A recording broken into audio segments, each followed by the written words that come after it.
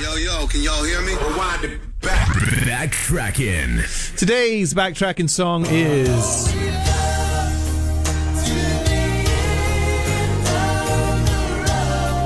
So, the first half of the 90s, it is easy to forget how absolutely and totally dominant Boys to Men were, especially in the American chart. They were just constantly at the top of the chart.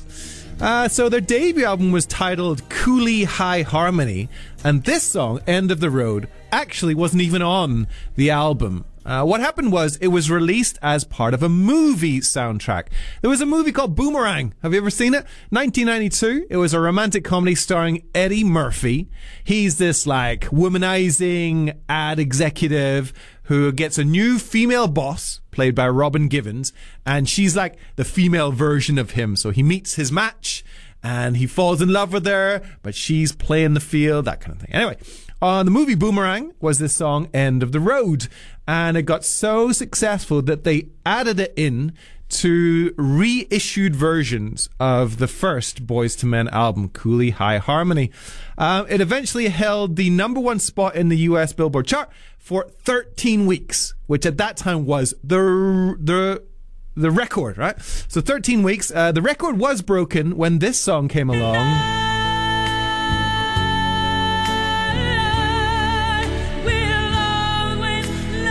So Whitney Houston's song got 14 weeks at number one. But then Boys to Men couldn't stand for that, so they took the record back. Right? The record was taken back by the song One Sweet Day.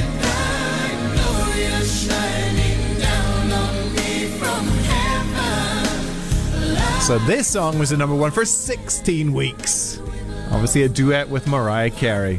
So anyway, let's go back to those times when Boys to Men ruled the charts. Here it is, our BackTrackin song, End of the Road, on 1FM. Girl, you know we belong together. I don't have no time for you to be playing my heart like this. You'll be mine forever, baby. Yo, can y'all hear me? Rewind it back. BackTrackin. Today's BackTrackin song is a U2 track that some people might think of as the best U2 song. Well, in 2004, the Rolling Stone magazine did a list of the 500 greatest songs of all time, and at number 36 was this track, which made it the highest ranked of all the U2 songs. I'm talking about one.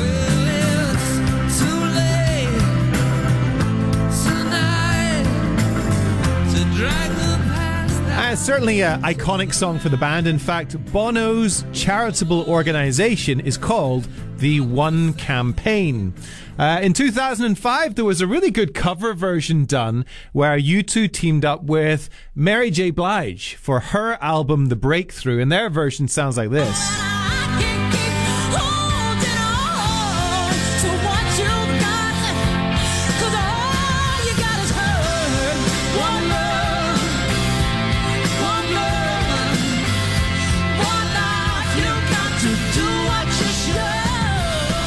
So what was the origin of the song? Well, it originated in a lot of tension and problems, actually.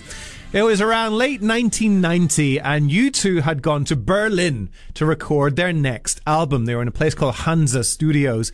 But during the writing and recording, there was a lot of tensions in the band. They wanted to go different ways, different musical styles, and apparently this was the closest they ever came to breaking up. There was just so many arguments until one day, the guitarist, The Edge, was playing this sort of chord progression on his guitar, and then the bass joined in and the guitar joined in, and before they knew it, they had this song. The lyrics written by Bono were inspired by the fractured relationships in the band at that time, because the line is what? We're one, but we're not the same. And it was also inspired by Germany, because around that time it was the age of German reunification, East Germany, West Germany coming back together. But Bono has been quoted as saying, this song is not romantic, it's actually anti-romantic. And the key line for him is, we are one, but not the same. We get to carry each other. And that was the sentiment of the song, which put the band back together almost and led to one of their most famous albums, Achtung Baby. Here it is, our BackTrackin song of the day on 1FM. Is it getting better?